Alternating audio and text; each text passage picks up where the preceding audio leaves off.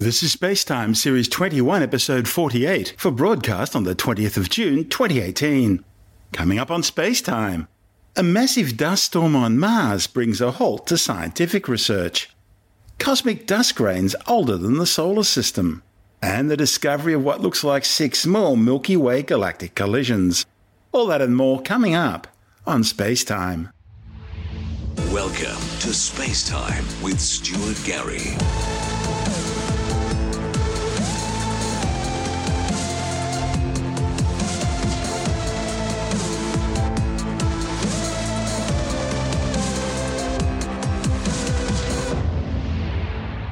One of the thickest dust storms ever observed on Mars has been spreading over the face of the red planet, forcing NASA to suspend science operations of its Mars Opportunity rover. However, that same swirling dust storm is opening a new window for scientific research before other spacecraft to learn more about the event. NASA has 3 operational orbiters currently circling the red planet, each equipped with special cameras and other atmospheric instruments. And the agency's Mars Curiosity rover on the surface of the red planet has also begun to see an increase in dust at its location in Gale Crater. Jim Watson, the director of NASA's Mars Exploration Program, describes it all as an historic ideal storm for science. Each probe offers a unique look at how dust storms form and behave on the red planet, knowledge that will be essential for future robotic and human missions. Of course, dust storms are a frequent feature on Mars, occurring in all seasons. Occasionally they balloon out into regional storms in just a matter of days, and sometimes they even expand until they envelop the entire planet. These massive planet-scaled storms are estimated to happen about once every 3 or 4 Mars years, equivalent to about 6 to 8 Earth years. The last was in 2007, and the storms can last for weeks, even months. The current storm, raging above Opportunity, is still growing, now blanketing about 35 million square kilometres of the Martian surface, and that's about a quarter of the planet. All dust events, regardless of size, help shape the Martian surface. The chief scientist for the Mars Program Office, Richard Zurich, from NASA's Jet Propulsion Laboratory in Pasadena, California, says studying these storms is crucial to understanding both the ancient and modern Martian climate. Each observation of these big storms brings science a bit closer to being able to model these events, and maybe someday being able to forecast them. Zurich says that would be a bit like forecasting El Niño events here on Earth, or the severity of upcoming hurricane seasons. Mind you, the thin Martian atmosphere makes these storms vastly different to anything encountered on Earth. Despite what was portrayed in the movie The Martian, atmospheric pressure on Mars is so low that even the most powerful surface winds encountered on the red planet wouldn't be enough to topple over a spacecraft. As is often the case, members of NASA's spacecraft family at Mars often help each other out. The agency's orbiters regularly relay data from NASA's rovers back to Earth. Orbiters and rovers also offer different perspectives on the Martian terrain, allowing their science to complement each other. The Mars Reconnaissance Orbiter has a special role, acting as an early warning system for weather events such as this storm. In fact, it was the orbiter's wide-angle camera which offered the Opportunity team a heads-up about the storm. Just as weather satellites monitor cyclones and hurricanes on Earth, the imager aboard MRO, that's the Mars Reconnaissance Orbiter, created daily global maps of the planet, tracking how the dust storm is evolving. NASA's 2 other orbiters, Mars Odyssey and MAVEN, the Mars Atmosphere and Volatile Evolution spacecraft, also provide unique science views. Odyssey has an infrared camera which can measure the amount of dust below it, and MAVEN's designed to study the behaviour of the upper atmosphere and the loss of gas into space. Of course, science happens on the ground as well, and despite being on the other side of the planet from the evolving dust storm, NASA's Curiosity rover is beginning to detect increased tau. Tau is a measure of the veil of dust haze that blocks out sunlight during a storm. The tau inside Gale Crater is now varying between 1.0 and 2.0, figures that are pretty average for a dust season, although these levels usually show up a bit later in the season than now. Fortunately, Curiosity uses a nuclear-powered battery, so it doesn't face the same sort of risk as the solar-powered Opportunity. Not only is the dust blotting out a lot of the sunlight needed to power Opportunity's solar panels, but when the winds die down, there's also the risk that all that dust will settle on the solar panels. Since 2007, scientists have been patiently waiting for the next planet-encircling dust event on Mars, less precisely known as a global dust storm. Although technically the storms never really truly cover the entire globe of Mars. Mind you, back in 1971, one of these storms came awfully close, leaving just the very peaks of Mars' Tharsis volcanoes poking out above the dust clouds. This new dust storm's interesting. It's the earliest ever detected in the northern Martian hemisphere. It'll take several more days before anyone can tell whether the storm's encircling the entire planet. And if it does go global, the storm will offer a brand new look at Martian weather. You're listening to Space Time. I'm Stuart Gary.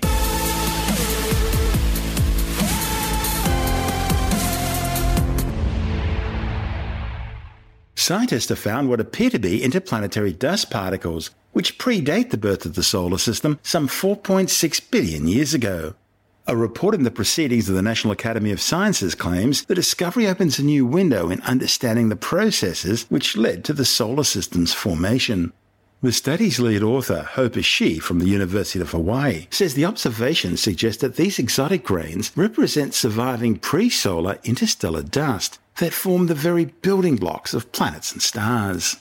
Ishii says if these grains are in fact the starting materials of planetary formation, then it could be possible to gain a deeper understanding of the processes that formed and have since altered them.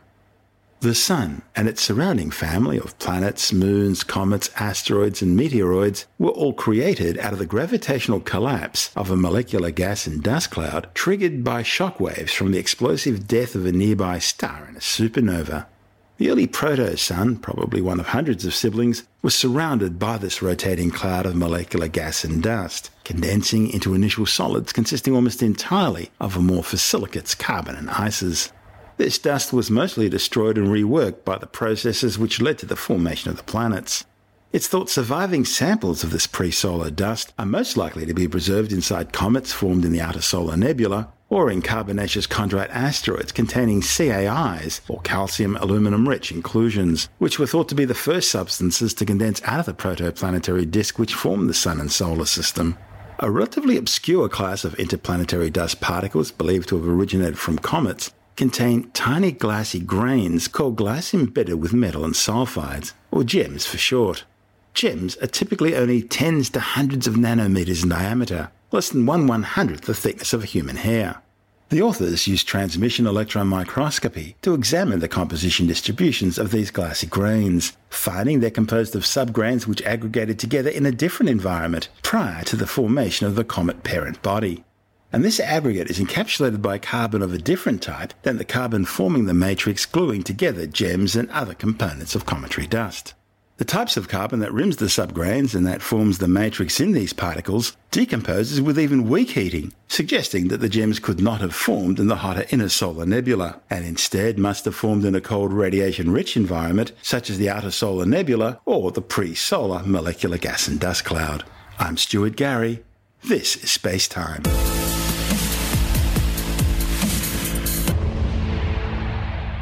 Astronomers have discovered evidence of a series of at least 6 galactic collisions involving the Milky Way. These intergalactic crashes were revealed in relics of the merger events in the Milky Way's galactic halo. The findings, reported in the Astrophysical Journal Letters, show 5 small groups of stars which appear to represent mergers with several smaller galaxies. But there's also a really big blob comprising hundreds of stars, which appears to be the remnant of a much larger merger event. The findings are all based on the recent second data release from the European Space Agency's Gaia spacecraft. The Gaia data provides incredibly accurate information on the position and movement of millions of stars, mostly in the Milky Way. The study's lead author, Helmer Koppelman from the University of Groningen, says the data confirms hypotheses that galaxies grow by merging. One of the questions Koppelman wanted to answer was whether a lot of small galaxies merge or just a few large ones. To try and resolve the issue, the authors examined Gaia data on stars in the Milky Way's galactic halo, the spherical cloud of stars surrounding the galaxy's main disk and central bulge. You see, it's long been hypothesized that these stars could be remnants of past merger events. Koppelman and colleagues collected Gaia information from stars within 3,000 light-years of the Sun. As the closer the stars are, the more accurate the data about their position and movements will be. The first step was to filter out all the stars in the foreground from the Milky Way disk. These stars move around the center of the galaxy, so they're fairly easily identified. What then remained was something like around 6,000 halo stars. By calculating their movements across the sky, Koppelman and colleagues were able to identify stars with a shared origin. They found 5 small clusters of stars, each of which appeared to be remnants from one of 5 separate merger events. However, they also noticed that the remaining stars also appeared to have a shared history. These stars were forming a huge blob in retrograde or backwards movement compared to other stars in the galactic disk. And that suggests that they're the result of a merger with a large galaxy, which may even have remodeled the disk of the Milky Way itself. A more detailed study of the nature of this merger is now underway. Meanwhile, Koppelman also looked for stars belonging to the Helmy stream, which is named after his PhD supervisor, who identified it back in 1999 as the remnant of a merger event.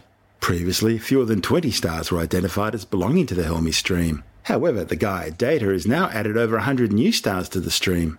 Further analysis should clarify the nature of the galaxy that produced this stream. Of course, there are numerous other streams of stars within our galaxy, moving in slightly different directions or at slightly different velocities, which have already been identified over the years. A stellar stream from the Sagittarius Dwarf Galaxy, which is currently being cannibalized by the Milky Way, is a good example. And there are stellar tidal streams of stars and gas from two other satellite galaxies, the Large and Small Magellanic Clouds, which are also flowing into the Milky Way. Meanwhile, in about 3.7 billion years from now, the Milky Way itself will be ripped apart, forming its own stellar stream as it collides with the much more massive Andromeda Galaxy M31. You're listening to Space Time. I'm Stuart Gary. The Australian federal government's introducing new legislation designed to make it easier to launch spacecraft from Australian soil. The new regulations are part of a major shake-up of Australia's stagnant space industry, which long ago lost the glory it held during the 1960s and early 70s when Australia became only the fourth nation on Earth to build a satellite and have it launched into orbit from its own soil. Innovations Minister Senator Michaela Cash says the new rules will relieve the antiquated decades-old regulations stifling Australian businesses trying to compete in the $500 million global space market. Australia's current share of that huge market is just 0.8%. The changes come as Canberra sets up the nation's first space agency, which will formally come into effect on July 1st. While Australian industries are building satellites and spacecraft systems, there are no longer any orbital launch operations undertaken from Australian soil. The new regulations will include specific air traffic control safety and engineering requirements for launching high-powered rockets using either ground-based or mid-air launch systems.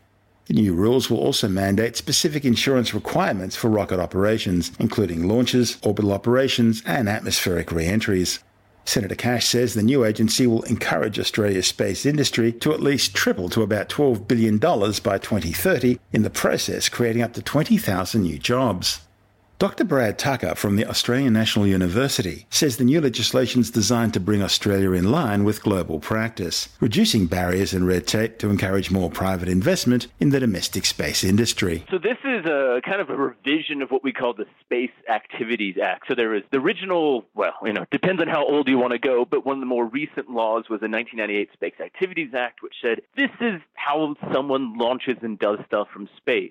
Now, 1998, being 20 years ago, a lot has changed since then. And so in the past 3 years, there's been a specialist group and committee setting aside to update the laws to bring it in more in line with what's needed today and hopefully into the future. And so this is called the Space Activities Amendment Bill of 2018, with a focus on what's called launches and returns. And now that is about to go before the House and Senate for approval. So this makes it easier for companies like Gilmore, for example, who are about to start a series of suborbital and then eventually, hopefully by the end of this year, orbital flight tests to actually do what they need to do. Yeah, so there's like a couple key points that are quite interesting in this. One is that it helps set up the framework for launching from an aircraft in flight. Now, that might seem a very technical thing, but it's exactly what you said. There's groups in Australia that want to do suborbital launches. They put a rocket into suborbital, still on the Earth, not quite into orbit, and then launch a satellite from there, because it means that kind of like a space plane goes up and comes down, and then you launch a satellite from it. To do, for example. Exactly. And so if you can launch a satellite from higher, you save on the cost of an entire rocket from Earth. There's no law that really has existed or framework for those before, because 20 years ago that technology wasn't really here. It is now. And then in general, kind of helping the barriers or the hindrances of putting something into space, because you have to have space insurance. Space insurance is a real thing that you have to get as a satellite. What's that, in case you hit someone else's satellite by mistake? Yeah, exactly. Fall onto a house when you're re-entering? That's right. And the problem is, it goes back to why the UN is convening a meeting next week, is that the original space laws are essentially 50 years old, and they're all governed at the international treaty level. And so they're massively out of date with what's happening. So, I try and like to do a thought experiment. So let's say, Stuart, you are company A, and you're launching from Australia. I'm rocket company B, based in the US, but we decide to launch in New Zealand because we need to get into orbit. So your satellite goes onto my rocket and we launch from New Zealand. If your satellite crashes into, let's say a Russian satellite, it's actually New Zealand that is responsible. Right. Yeah. If that is confusing and kind of outdated, because it is, it's essentially who puts it up. The country that puts it up is responsible. But because we have private companies doing launches and we have private satellite companies, it doesn't really govern it. I guess you can complicate that even further if you have a third party who's taking care of the actual orbital management of the satellite. Exactly. And because it was always countries doing this, and now there's companies and universities, if someone from Australia has to want to do it, there's been a huge amount of paperwork and issues for Australia to essentially back the insurance claim to the rocket company and the country launching it. So part of the Space Act, why it's called Launches and Returns, is to make it easier for groups to go into space and to help really space industry and businesses and startups in Australia get involvement without unnecessary paperwork. So you could imagine that if something goes wrong and your satellite knocks out a $100 million U.S. defense satellite, they're going to come after you, and you necessarily can't afford those damages. And this is actually part of the Space Act and what this new bill that says that not only do we want to make sure that it's easier for people, but it's also making sure people are more responsible. So a lot more checks and testing in order before things are happening. So it's a lot more, checks and balances, not only to make it easier, but to make it sure that people are doing the right thing to make it easier. So facilities like we have here in Mount Stromlo, which is for spacecraft testing, are all the more important because people are going to definitely need it before they get their license approval. And that's why we have the facilities here, so people can do their checks and make sure their satellite's going to do what it does and break, because you also don't want to lose your satellite because you've just spent millions of dollars to build it, so we can have a blossoming industry here in Australia. That's Dr. Brad Tucker from the Australian National University. And this is Space Time. I'm Stuart Gary.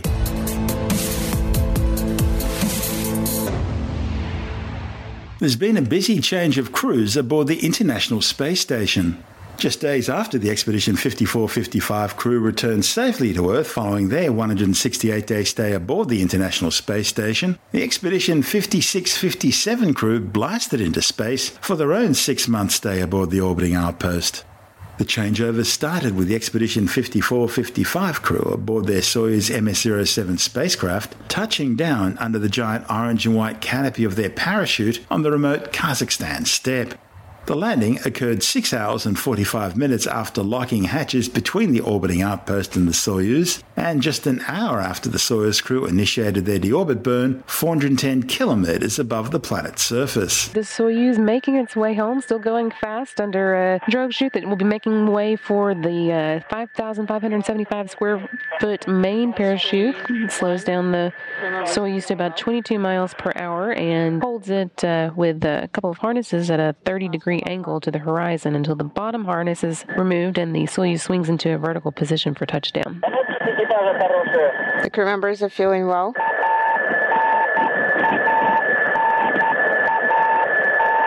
Inside the Soyuz capsule, we have returning astronauts Scott Tingle, Norishika Kanai, and Anton Skraplerov making their way home after 168 days in space. Everything's been going well on their return from the International Space Station, which began with a hatch closure at 12:55 a.m. Central Time this morning, followed by an undocking from the space station at 4:16 a.m., and then a deorbit burn at 6:47. It's making its way down for a touchdown at 7:40 a.m. Central Time in the Kazakhstan deserts southeast of Zhezkazgan.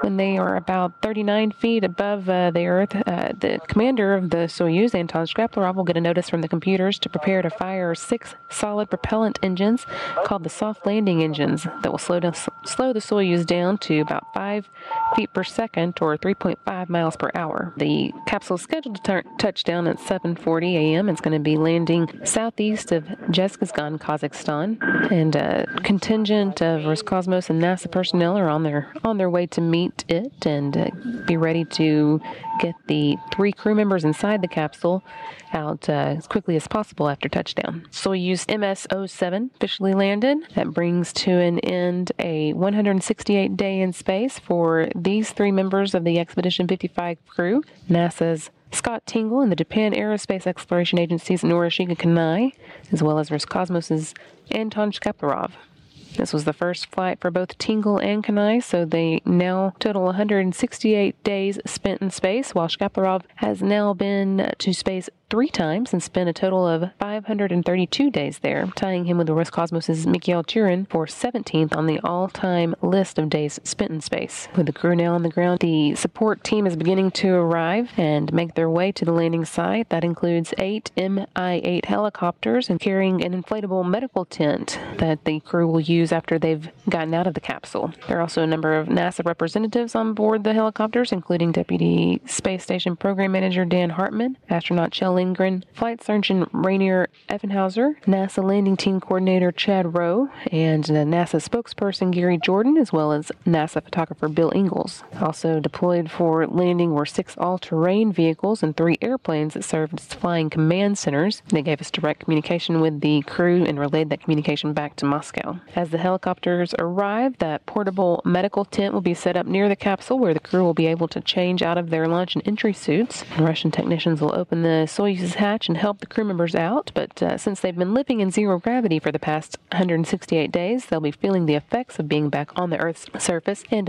so will be seated in some special reclining chairs near the capsule for some quick medical tests and phone calls. Then as soon as possible after landing, the crew will be helped into helicopters for flight back to Karaganda, Kazakhstan, where local officials will welcome them at the airport. Then Tingle and Kanai will return to Houston while Shkaplerov goes back to Moscow. The crew had orbited the Earth some 2,688 times, covering some 115 million kilometres. During their time on station, they took part in some 260 experiments, including material science testing, studying the effects of microgravity on bone marrow, and research into plant growth in orbit. They also undertook several EVAs, or extravehicular activities, NASA speak for spacewalks. These were needed to carry out routine maintenance work on the space station's equipment, including the robotic Canadarm2, and replacing an instruments package for the communications antenna on the Russians' Vesta service module.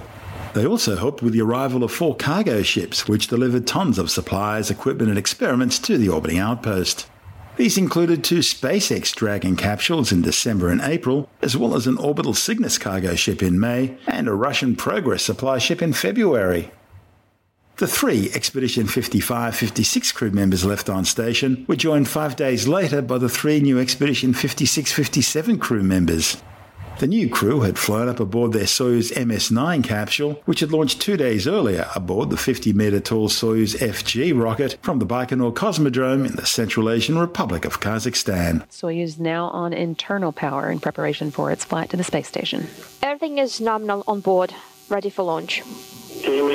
That's the first umbilical tower separating from the booster. Have auto sequence start now. The ground umbilical to the 3rd stage has been disconnected.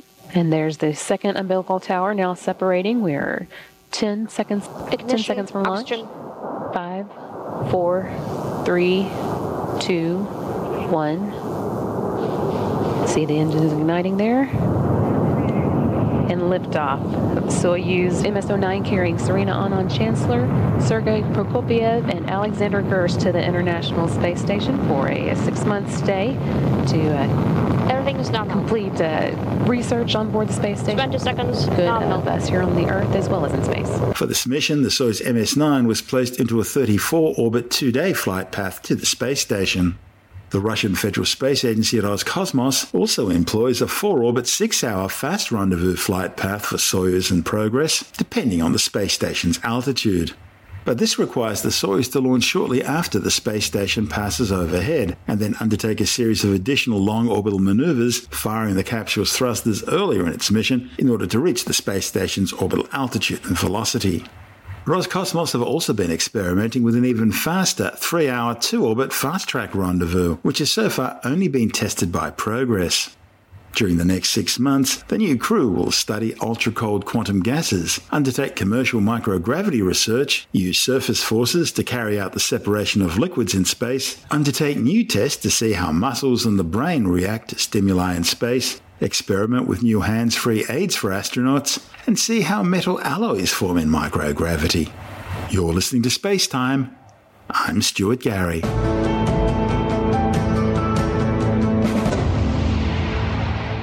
And time now to take a brief look at some of the other stories making news in science this week with a science report. A new study by NASA and the European Space Agency has revealed that Antarctica has lost around 3 trillion tons of ice since 1992, and that's an amount which has corresponded to a sea level rise of around 8 millimeters. The findings, reported in the journal Nature, are based on 24 different satellite studies. They show that warm oceans have driven a tripling of ice loss in western Antarctica between 1992 and 2017, from 53 billion to 159 billion tons per year. Meanwhile, a separate study has confirmed that ice loss on the Antarctic Peninsula has also increased, from about 7 billion to 33 billion tons per year. Storm-driven ocean swells have triggered the catastrophic disintegration of the Antarctic ice shelves in recent decades. Researchers say that reduced sea ice coverage since the late 1980s led to increased exposure of the ice shelves on the Antarctic Peninsula to ocean swells, causing them to flex and break off. A new study has confirmed that loneliness really is bad for the heart and a strong predictor of premature death. The findings, presented to the European Society of Cardiology's annual Nursing Congress, also revealed that feelings of loneliness were a far stronger predictor of poor outcomes than simply living alone. Previous research had already found that social isolation and loneliness are linked with coronary heart disease and stroke, but this had not been investigated in patients with different types of cardiovascular disease. The new study investigated whether poor social networks were associated with worse outcomes in 13,463 patients who had ischemic heart disease, arrhythmia, heart failure, or heart valve disease. Data from national registries were linked with details on patients' physical and mental health, as well as lifestyle factors such as smoking and social support. Feeling lonely was associated with poorer outcomes in all patients, regardless of their type of heart disease.